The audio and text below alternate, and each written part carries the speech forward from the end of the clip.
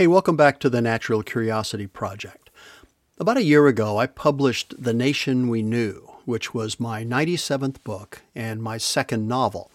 It's a political fantasy, and while it's an exercise in pure fiction, the story is created from about, 4,000 hours, and that's a real number, of deep, detailed research that I did as I wrote it. The more I learned, the more I realized how little I knew about an awful lot of things, so I kept at it. The story got deeper and richer, the characters became increasingly real to me, and 11 years after the idea began to take shape in my head, I finished the book and got it published. The book caught the attention of a lot of people, many of them influential, and 2 weeks after it came out, it was the #1 best-selling title on Amazon in political fiction worldwide. It continues to sell well as both a physical book and an ebook, and there's now quite a bit of demand for the Audible version, which I'm working on. And a screenplay's in the works, thanks to interest and encouragement from a couple of people in Hollywood. Now, why has the book been so successful? I mean, it's a good story, yeah, but there's more to it than that. One of the people who contacted me about turning it into a script for TV or a movie asked me an interesting question during our first meeting. He said, "If you could describe your book in a single word, what would it be?" I told him, well, that's easy, hope. He pumped his fist and said, "Yes, fantastic." Now, when I asked him the reason for his overly enthusiastic response, he told me that Hollywood is tired of the same old thing, as is the market. They're looking for a message of hope, a message that says, you know what, we're better than this. We can do better. He told me that my book had that. I like to think so. The Nation We Knew tells the story of a president who comes to power with a single agenda, to fix as many things in the country as she possibly can in a single 4-year term. She has no desire to serve a second term, believing that most presidents spend their first 2 years of their first term learning how to be a president, and the second 2 years campaigning for a second term. And if they get reelected, they do the same thing again, spending the second 2 years as either a lame duck or campaigning for their successor.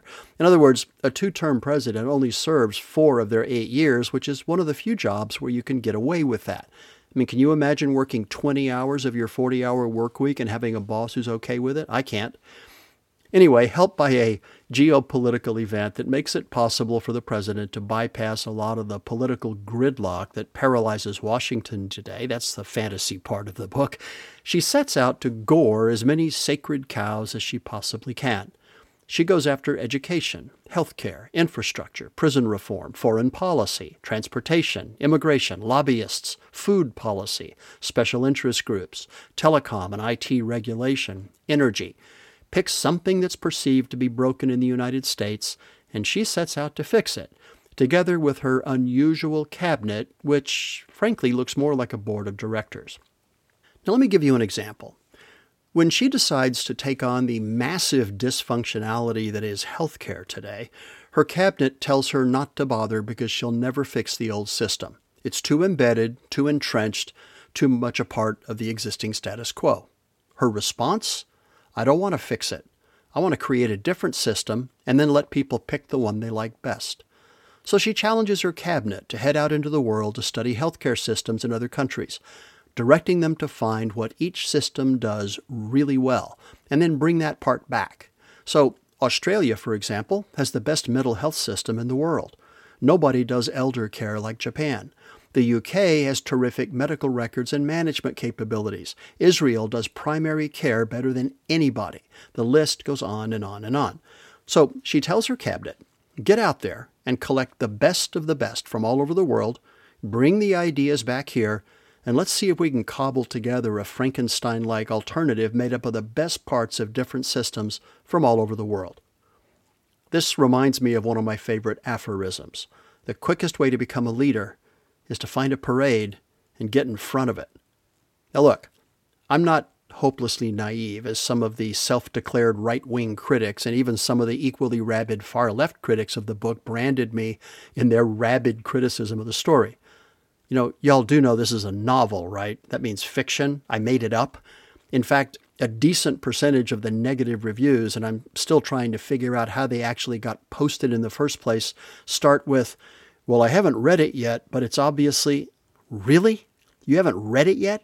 That's what you're going to go with? Wow. Anyway, look, I'm not naive. What I am is hopeful and optimistic. I can't help it. It's who I am. Look, I know that healthcare is a lot more complicated than I make it out to be in the book. And I know how hard it would be to actually do many of the other things that my effective but fictional president manages to accomplish. But here's the deal.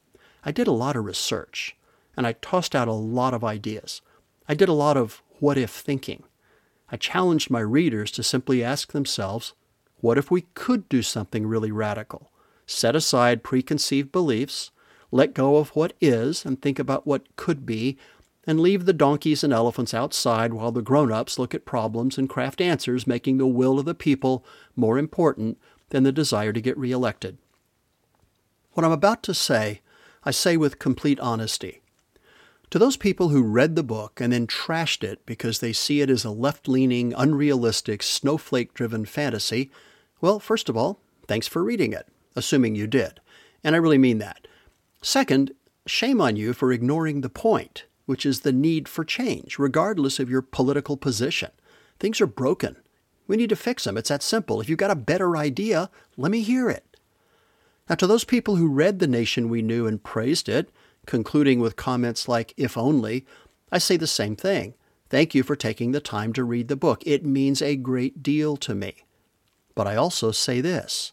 If you want something different, you've got to do something different, because hope isn't a strategy. Look, true leadership is based on two things. First, the commitment to demonstrate what could be rather than what is to anybody who will listen. And second, to follow up that vision of a better future with actions designed to move people toward it. That, seriously, is what leadership is about. And frankly, it's hard to come by today, especially in politics. As a nation, we're suffering from a lack of leadership on both sides of the aisle. Almost all of them have chosen to embrace the status quo as a way to get themselves reelected instead of doing their damn jobs, the jobs for which we hired them. And I say again, this is equal opportunity criticism I'm throwing out here. Politically, I sit in the center. I lean right or left on specific issues based on what I believe to be the right thing. From where I sit, both parties have abdicated their responsibilities to the people that they were elected to serve. And by the way, when I talk about leadership, I'm talking about leadership in any scenario. Corporate executives who are seen as true leaders do both of these things that I mentioned really well. They create a vision of a better status quo, and then they take action to make it happen. On the other end of the spectrum, entire nations can do it. Don't just talk about change, make change happen. Don't just talk about going to the moon, go to the moon. Don't just talk about eradicating polio, kill it off, remove the threat. And don't just talk about making our country safe and secure and welcoming to all and a beacon of hope to the world. Get off your ass and do it. This is why I'm disgusted by the standard hopes and prayers response that comes out of Washington every time there's a racial incident or school shooting. You know what that is? It's what I call slogan leadership. You know what I'm talking about. They sell posters that celebrate it. An eagle flying high over a mountain range with the word strength printed under it, or two hands shaking in front of a dark background, one hand invariably black, the other white, deep symbolism, or racing crews on a foggy river early in the morning, all synchronized with the person in front calling out the cadence for the rowers, and under it, the word leadership. These are examples of slogan leadership. If I hang the poster in the office, I don't actually have to be a leader. The slogans take care of that. That is an abdication of leadership responsibility, a way to replace action with words and pictures. The Nation We Knew is a novel. It's a fantasy. It's fiction. But it's a story based on an awful lot of research and many, many conversations with people on both sides of the political spectrum, brave enough to dream about what could be rather than what is. It's my attempt to be a thought leader, offering up a vision of what could be if we were to put our heads together, set aside the worship of the false gods of the status quo, and dream about possibilities. It's been a long time since we rallied around something like that as a nation. Don't you think it's time we gave some thought to the kind of country we want to leave for our children and their children to grow up in? A country where doing the right thing morally and ethically supersedes everything else? I do. It's why I wrote the book. If you got a better idea, I'm all ears. So thanks for listening. If you've read the book, sincerely, thank you very much. I'd love to hear your constructive thoughts. If you haven't, please do. It's a fun story, and who knows, it might help you come up with your own ideas about what the future should look like and what we can collectively do to make it a reality, not for ourselves, but for all of those hopeful young people who are going to inherit this world from us. Let's make sure that the nation we knew is something we're all truly proud of. I'm Steve Shepard. Thank you for listening.